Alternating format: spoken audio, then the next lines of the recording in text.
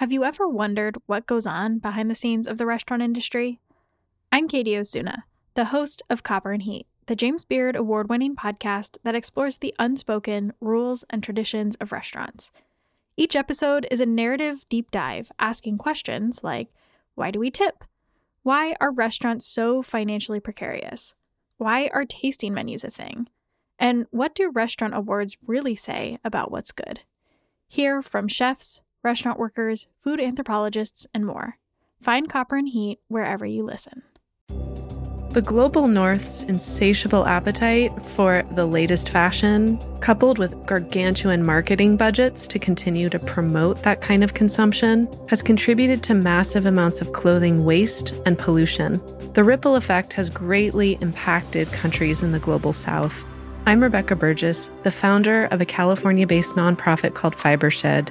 Learn more on the Weaving Voices podcast, a Whetstone Radio Collective podcast. Listen and subscribe wherever you get your podcasts. A taste of place, of time, of space, of memory. How do we find a place to belong, a way to look to the past and to build a future? My name is Dr. Anna Sulan-Mussing, and I hope to answer those questions as we explore taste and memory throughout this series.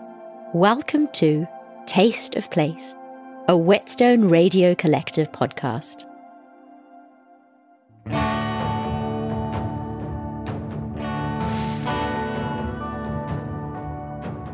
In our last episode, we traversed time, exploring the history of pepper. On this third episode, From Farm to Laksa, we will cross space following the journey of Sarawak pepper from the farm to our tables. We'll start in Sarawak, a place of origin, with the farmers and those that process peppercorns, and make our way to the restaurants of London. I speak with Professor Dr. Michael R. Dove, former member of the Malaysian Pepper Board Larry Siat, chef and restaurant owner Mandy Yin, and chef Thomas Heel, to learn about the journey of pepper.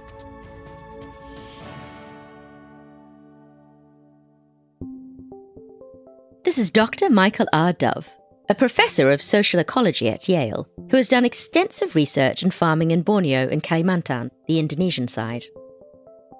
Pepper is my spice of preference, but it also has this incredible historic dimension.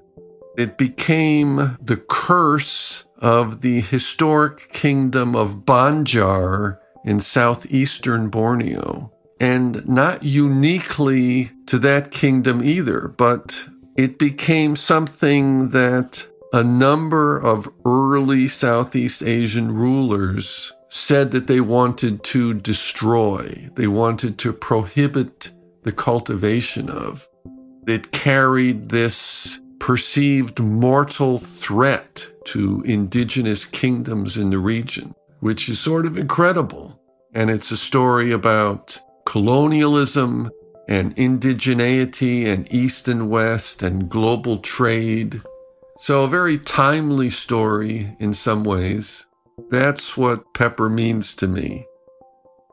The story about pepper from Borneo, where Sarawak is situated, is also a story about indigenous culture and the value we place on indigenous knowledge. I've worked a bit all over the Pacific and Asia region, but I've done most of my work and writing about two countries, Indonesia and Pakistan, and looking at the anthropology of agriculture and agroforestry in both places. Michael's research is in Swidden agriculture, also known as shifting cultivation, a pattern of farming that rotates the areas that are being farmed so that the soil can be left to regenerate. It is a practice that is still used by indigenous peoples of Borneo, also known as Dayaks. He became impressed with the depth of knowledge and effectiveness of their practices. It was such a perfect adaptation to a wet, very confusing and challenging rainforest environment in which you can't predict a lot of things. You have to kind of mimic the rainforest dynamics. Swidden is probably historically the most successful adaptation ever devised to that environment. Perhaps unsurprisingly, the achievements of the Dayaks have long been downplayed as primitive and destructive by the non-Dayaks who govern Borneo. But as he dug deeper into his research, Michael discovered that despite being faced with the prejudices of ruling parties, the Dayaks had a rich history of international trade spanning back centuries. I talked with government officials that said, these Dayak have a pre-monetary economy. They don't even know what money is. They engage in barter, but they know nothing about money or markets. And I was finding that, quite the contrary, they had been engaged in trade before rubber and pepper, in trade in native forest rubbers. I started to do historical research. That trade is ancient, particularly going to China. Before there was a Republic of Indonesia, China had linkages deep into the interiors of Borneo and other islands. So all of a sudden, you have a picture of people who have been engaged, in effect, in global trade for time immemorial. And indeed, historic records from China show that this trade goes back close to a couple of millennia. These things we're talking about, they speak to a sort of cosmopolitan character of these people, which is precisely what is not seen by the wider world, even though, or perhaps especially because, smallholders were out-competing estates in both Malaysia and Indonesia. The idea of ancient trade with communities deep in the Borneo jungle is a familiar story to me, one that was told to me through the objects I grew up with. We have antique earthen jars and beads that are decorated with Chinese designs that are passed down generations, so I knew they must have gotten there somehow. With such a deep history of trade, it's no wonder that the Dayak farmers were quick to pick up growing pepper as a commodity. I was struck when I did my initial research on this by the fact that pepper, like many commodities, many spices in particular, did not seem to be used locally in any sort of dishes. It was an export, a trade commodity, par excellence. I think the Kanto used pepper, maybe brewing some liquors to give them added bite, but they did not use it on food. And that's an interesting part of the commodity chain involving this spice and others. Something grown for distant use by other people. I think this is also what makes pepper farming complicated. Over the years, I have visited many farms in Sarawak and have noticed that pepper isn't the only cash crop that these farmers grow. There is rubber, which can be tapped daily to provide a daily source of income, as well as palm oil fruits, which can be harvested weekly.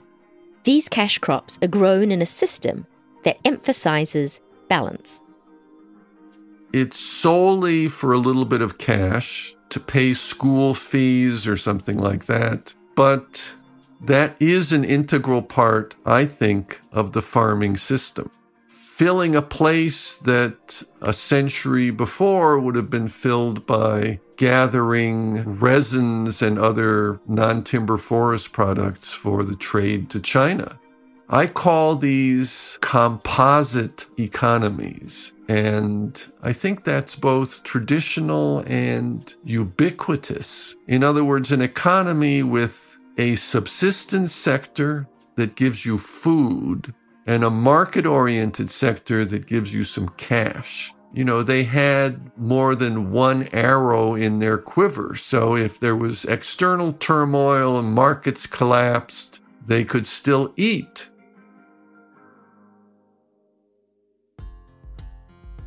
To learn more about the pepper trade, I speak to Larry Siak, who used to be part of the Malaysian Pepper Board, a federal government organisation responsible for the country's pepper industry. Larry is an Iban whose parents grew pepper when he was a child. My name is Larry Said. I am a retired government servant. I was formerly the Deputy Director General of the Malaysia Pepper Board. Our parents are pepper farmers. My parents raised me from the cultivation of pepper. It enabled us to pay for our school fees, to pay for our schooling. Pepper is a cash crop. The benefit for planting pepper to the rural community is immeasurable, I tell you.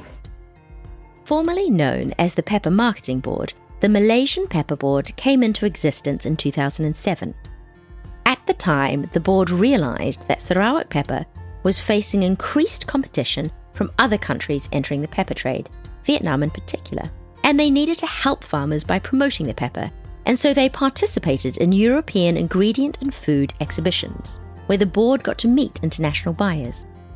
To encourage farmers to grow pepper alongside their other cash crops, the Malaysian Pepper Board also emphasises the advantage of pepper as a source of yearly bonus income.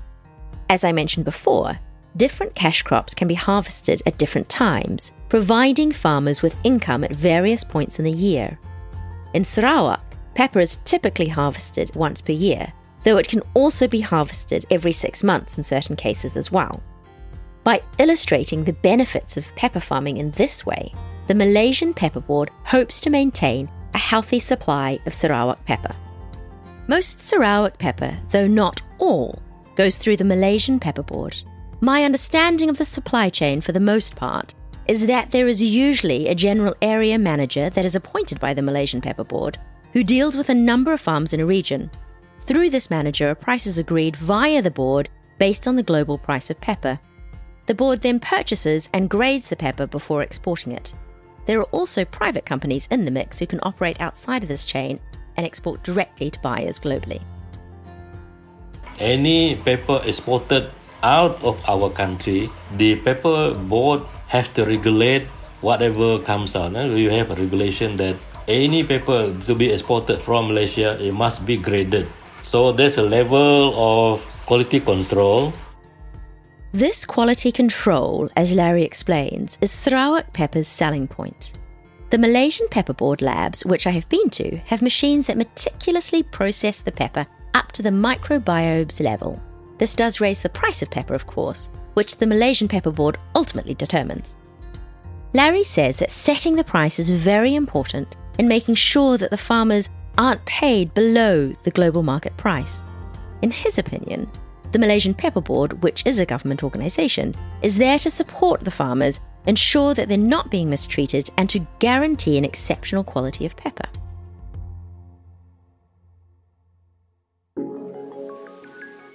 Pepper is one of the main agricultural activities in rural Sarawak. 98% of pepper from Malaysia is from Sarawak, and 90% of Malaysian pepper is exported.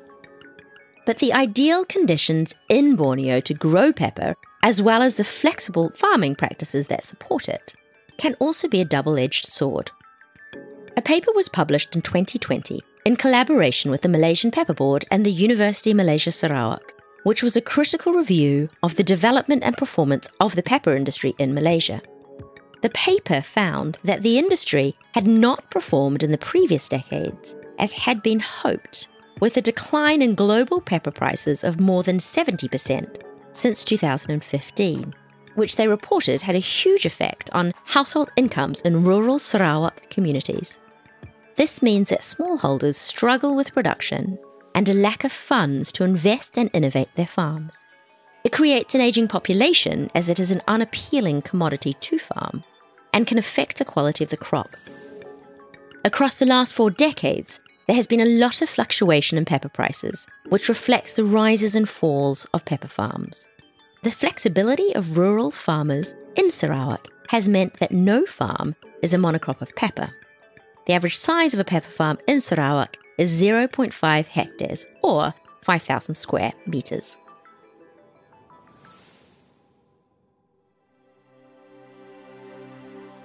To those passionate about pepper like Larry, it's important for buyers and consumers to know and see where pepper comes from.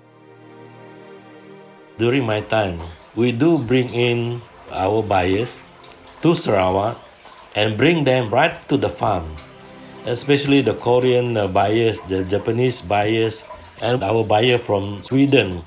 At that time, it was rainy season, and our four-wheel drive could not climb up the hill. So I had to walk on foot to the longhouse, I think about more than 2 hours on foot. But they're not complaining. We were telling them, this is how difficult our farmers producing peppers. They're very loyal. After they've seen how the farmers produce what they sell to them.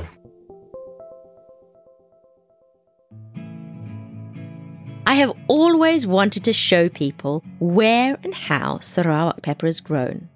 When the opportunity arose in August 2019 to visit Kapit, the market town in Sarawak my family is from, with friends, I was so excited.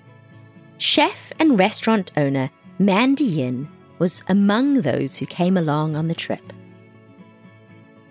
I'm Mandy Yin. I am a chef restaurateur / author / food writer based in London. My restaurant is Sambal Shiok Laksa Bao, which is based in Highbury in North London. Originally, I'm from Kuala Lumpur, Malaysia. I'm a Chinese-born Malaysian and have lived in London for over 20 years now, so most of my life. Mandy's debut cookbook, Sambal Shiok, the same name as her restaurant, was released at the end of 2021. Her restaurant is one of my most favourite in London, and she is originally from Malaysia. I speak to Mandy about Kapit, seeing another side of Malaysia from the one she knew, and what visiting the pepper farms was like for her as a chef and a restaurateur. What dish do you think of when you think of pepper? Bak kut teh, which is a Chinese herbal pork soup. Lots of Chinese aromats, but definitely there's lots of black pepper and white pepper used in this dish with lots of garlic. It's just this round warmth, like a hug. I grew up in Petaling Jaya, suburb of Kuala Lumpur, a massive cosmopolitan metropolis. And shamefully, I think many Western Malaysians, we've never been to Borneo. So flying into Kuching, then traveling to Cebu, then taking the 3-hour longboat journey upriver. 3 hours upriver, that's a long distance. I remember opening Google Maps, we're in the middle of nowhere. It was humbling. It was just a privilege to have experienced that. Kapit was a fabulous little market town, the hustle and bustle, and it was just really amazing to see, just people going about their lives and so many coffee shops. That was what I loved too about Kapit. So clearly people love to eat there. So that resonated with me. It's a central hub for so many. From the farms, they would travel there, they need to eat, and then they go back home. And actually the heat, Anna, it was so hot. So hot.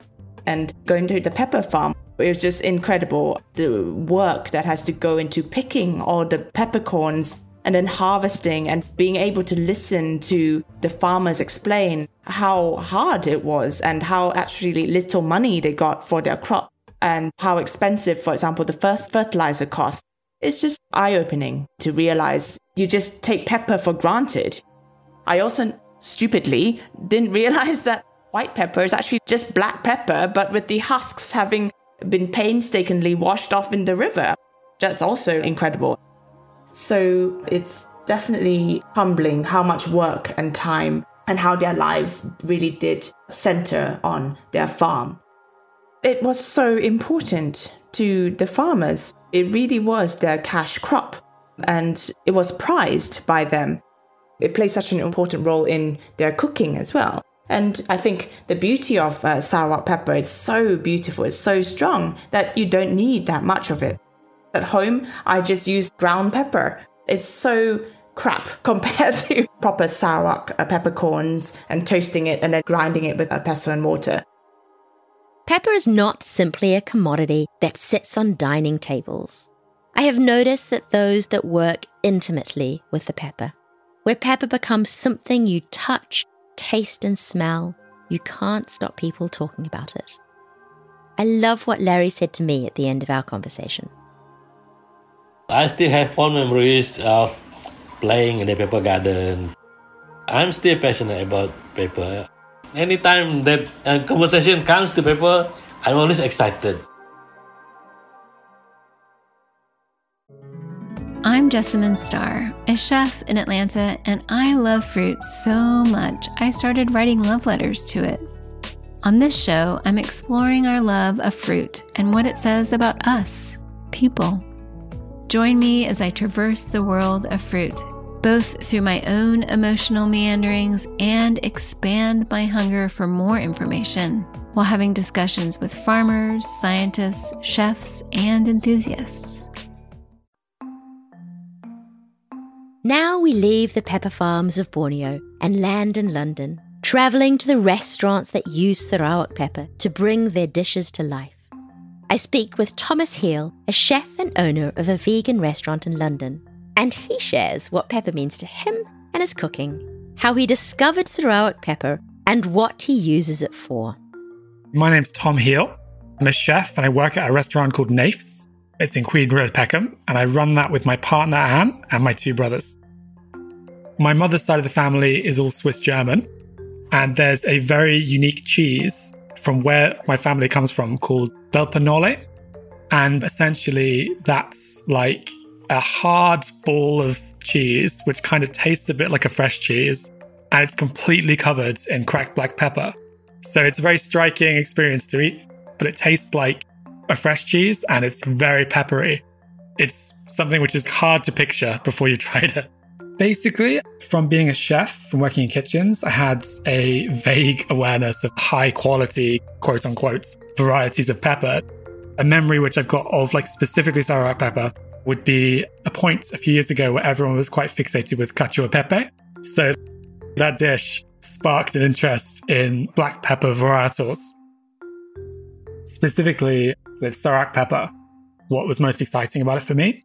The analogy I use is kind of like with coffee, where kind of coffee again can be something which is very ubiquitous. You kind of know what coffee tastes like, and you have this general sense of the kind of coffee flavor. Same with black pepper. And then you try a black pepper or a white pepper that's really exciting and really high quality, and it's been looked after and it's been grown in the right way. And suddenly it's got all these other flavors you didn't know were possible. I think that kind of complexity that was kind of intrinsic to it was kind of really exciting. So we use it on the menu quite often in a way that's bringing that focus and using it as like a spice blend, but with like one or two ingredients. So at the moment, we kind of use it in a spice blend, which is mostly Sarawak pepper with smoked and dried jalapenos, and also quite a lot of toasted camelina seed, which is a British seed that we get from Homadots, and essentially very toasty, looks similar to a linseed, but it has a very specific flavor, which matches quite well with the woodiness of the black pepper. And we put that on breaded fried king oyster mushrooms.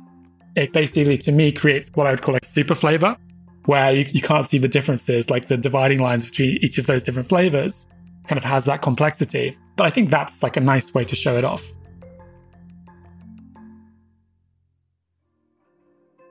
I've always been interested to see how different people relate to pepper, from how it tastes to them to how they use it to cook. Here, Tom walks us through his impressions of what Sarawak pepper tastes like. I find it quite mild, which I think lends it a really nice balance. And that balance is between lots of different flavors. Woodsy, kind of slightly smoky notes, quite a lot of acidity, which is really nice. And specifically something that kind of came to my head. And it was one of those situations where the flavor memory came to me as I was tasting it, which is like mango skin, literally the skin of a mango, where it kind of becomes quite astringent. Woodsy, citrusy, smoky and fruity kind of aspect to it. Something that's really nice about it is the sweetness. In terms of tasting pepper, what's really fun about it is that time delay between the smell and then like the first taste and then lingering taste. I think that makes it really fun to eat. Our conversation about pepper and spices led us to conversations around provenance, storytelling, and how you cook with ingredients not local to you or outside of your heritage. For Tom, it is all connected. It is about being aware of your responsibilities, understanding what is baked into the capitalist nature of running a business and how you present yourself? I think specifically, provenance is really important in general because it kind of, as a chef, gives you a sense of connection and excitement and respect for not just the kind of raw ingredient, but also for the cultural background of where that's come from. I think all of those things are inseparable, really. And it's only good for a chef to learn about those things because it gives you so much more inspiration with cooking. When cooking, Tom looks to dishes and inspirations from where ingredients come from, which helps in understanding the nature of the ingredient and the flavours. For Tom and his family, who are from Cornwall and have a British and European heritage, it is about making sure that their approach is also rooted in what is authentic to them and their histories.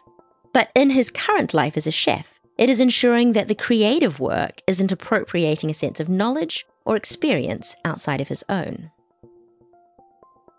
I think specifically our goal is to create a type of food, like a type of cooking, which is quite pleasurable and sensuous, where lots of the vegan cultures, or the cultures which are predominantly vegetables and less meat and fish, are not Western cultures. And they are separate from the culture that I grew up in and my family grew up in. So I think all chefs could consider, because cross-cultural borrowing, I think, is something which just happens naturally, and it's good and it's totally fine if it's done respectfully. But I wouldn't want to open a restaurant that was taking too heavily from a Buddhist culture or from like Ethiopian culture, if that's not my culture. This approach is also reflected in how Tom and his family talk about the food and the ingredients they use, how those elements are part of the story and storytelling of their restaurant. In fact, how I found Tom was through a food writer who had spotted on Instagram a post of Naif's account mentioning they use Sarawak pepper in a dish. The menu is the way that you interact most frequently with the customers. There's not really a better or worse way to use something, as long as there's not problems with the supply chain. It's a bit of a shame that with provenance, it's so often been used as kind of a customer-facing thing. This is where this thing comes from, and you might write that on a menu, almost like an advertising thing, like this product is high quality because we know where it came from. Whereas I think the most direct benefit to the customers is probably secondary in terms of provenance, because it gives the chef the tools to be able to make a happy and engaged kitchen and an interested kitchen, which is conscious about what it uses and why it uses it and where it comes from. And then that makes the food better. That's a secondary effect. For example, in terms of Sarawak pepper, we haven't got that written on our chalkboard menu or our menus that we give out in the restaurants, but it is the kind of thing we would talk about on Instagram. I think there's some kind of profound difference there in terms of what function those things are serving. It's something which, for us primarily, we want to know our relationship to it. As a chef, I'm sure I get told a lot of stories about a lot of ingredients which get condensed and they get rounded off. They're not lies, but they are maybe simplified versions of things. And of course, our conversation naturally turned to nostalgia. With black pepper, I think it is a very nostalgic flavor to me. So now if I'm tasting a black pepper and I'm trying to get the complexity, part of it is this thing where it's like, yeah, that's something that was my grandma's table, where there's the pepper and the salt shaker, and it's something which you'd be putting on like potatoes. North of Tom's restaurant, Naif's, and across the Thames, we meet up once again with Mandy Yin at her restaurant, Sambal Shiok. As Mandy specialises in laksa, I of course wanted to talk to her about Sarawak laksa and wanted her take on what Sarawak pepper tastes like. Laksa is a seafood-based noodle soup, and throughout Malaysia there are many regional versions, and the range is huge. For example, Asam laksa, or Penang Asam, is a sour, tangy fish laksa from Penang, and Sarawak laksa has coconut milk in it with prawns instead of fish and doesn't have the sourness. Compared to Tom, when Mandy talks about the flavour of Sarawak pepper, she characterises it as being quite strong. My Peranakan side really loves chili heat. So that's my default setting in terms of my palate. I crave chili heat. Whereas when we're eating in Sarawak and I first tasted the laksa, it was less of the chili heat and more of this round pepperiness. And it's fascinating because the cuisine is, from what I saw on our brief trip, actually not a lot of chili whatsoever other than the Sarawak laksa, which didn't have as much chili kick, say, as a Penang Assam laksa, but quite muted and more balanced. And I think I would describe the pepper flavor from Sarawak as being ultra floral, smoky, woody. I think pepper is one of those things that you really need your nose for. You just really get the smell at the back of your throat when you consume it, rather than the taste. Personally, I think Sarawak pepper's distinctiveness makes it strong as opposed to dominant or overpowering. In that sense, you can add a little or a lot to your dishes. It's all up to your taste. There was a soy-braised egg tofu dish that we had a couple of nights. And again, the strong flavor profile there, other than the soy sauce, was the white pepper. Beautiful and spicy, but not in the chili sense that I'm more used to from Western Malaysia. Another use of the white pepper clearly was the Iban farmers themselves. We were treated to this amazing feast. One of those dishes that we had was a manok banso, which is the chicken cooked in bamboo. And so again, quite simple, but very clean, nourishing flavors with, again, the pepper and laksa leaves thrown in there with a bit of onions. So just very simple, but very comforting is how I would describe pepper. Inspired by the dishes from our trip, Mandy created recipes which appeared on her menu at the restaurant with detailed descriptions of the inspiration, the pepper, and the trip we took.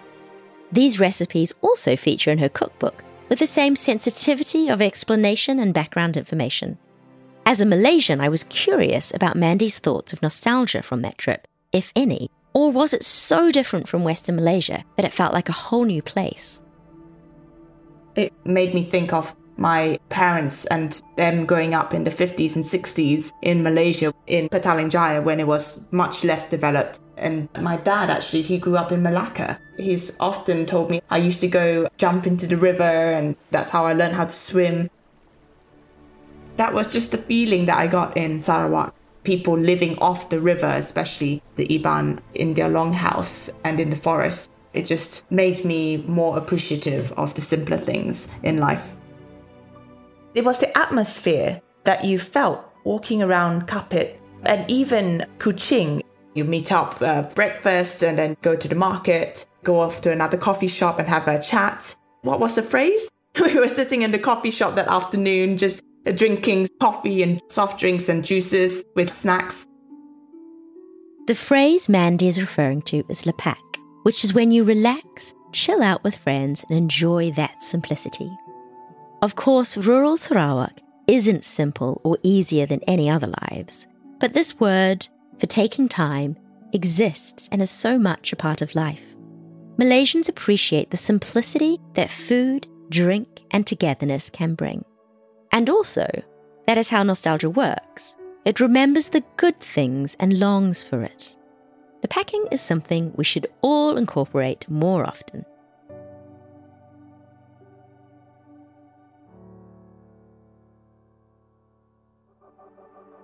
One last thing before we go. The international trade of pepper, like many supply chains in our capitalist world, is opaque and impersonal. The language used in marketing Sarawak pepper is flowery and romanticized, but often erases the non-white bodies that labor to produce the pepper that we consume. Our trade routes are built on the unequal extraction of resources from the global south to the global north, and it will take years, decades, or even centuries to change this. No one is getting it all right. But what we do need is to be honest and accountable for the segments of the supply chains that we actively participate in. Because if we can't name it, how can we fix it? I was lucky enough to learn from speaking to people off record in Sarawak that there exists local groups independent of the Malaysian Pepper Board looking for ways to create greater transparency. One such organisation, Karis Group, is a Sarawak company focused on transparency, locally grown ingredients and working directly with farmers. Keelan Woon, a director for Karis Group, hopes that their efforts will help encourage young people to get back into farming and ensure the future of this industry. The things we covered in this episode only scratch the surface. I am always looking to learn more from those brave enough to sincerely face the ugly truths in the ways that colonialism persists in the modern world. This episode has been quite a roller coaster. We've traced the trade route of Sarawak pepper from east to west, from the contemporary farm to the metropolitan table. Pepper has made me re-look at my past, my childhood, my nostalgia, and see it as a place of labour. Pepper farms are spaces of complexity where multiple negotiations are constantly in play. As Dr. Michael R. Dove puts it so succinctly, it's fascinating to think of how these sort of postage stamp little fields of pepper in the middle of the rainforest, no mechanization, maybe no chemicals, but how they tie us to them, right? You look at this little postage stamp field and you're looking at a global commodity chain.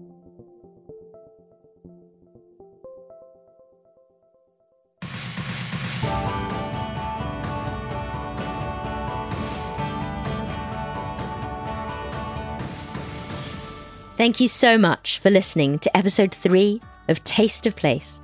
Thank you to my guests today, Dr. Michael R. Dove, Larry Siat, Mandy Yin, and Thomas Heal, and be on the lookout for Karis Group ingredients when in Sarawak. I'd like to thank my producer, Catherine Yang, audio editor, Diana Kapulong, researcher, Caroline Merrifield, and intern, Ashley Choi. I'd also like to thank Whetstone founder, Stephen Satterfield, Whetstone Radio Collective executive producer, Celine Glazier, sound engineer, Max Cuddlechuck, music director, Catherine Yang, managing producer, Marvin Yer, associate producer, Quentin LeBeau, production coordinator, Shabnam Fidosi, production assistant, Maha Saned, and publicist, Melissa Horton. Theme music created by Catherine Yang, and cover art created by Whetstone art director, Alex Bowman.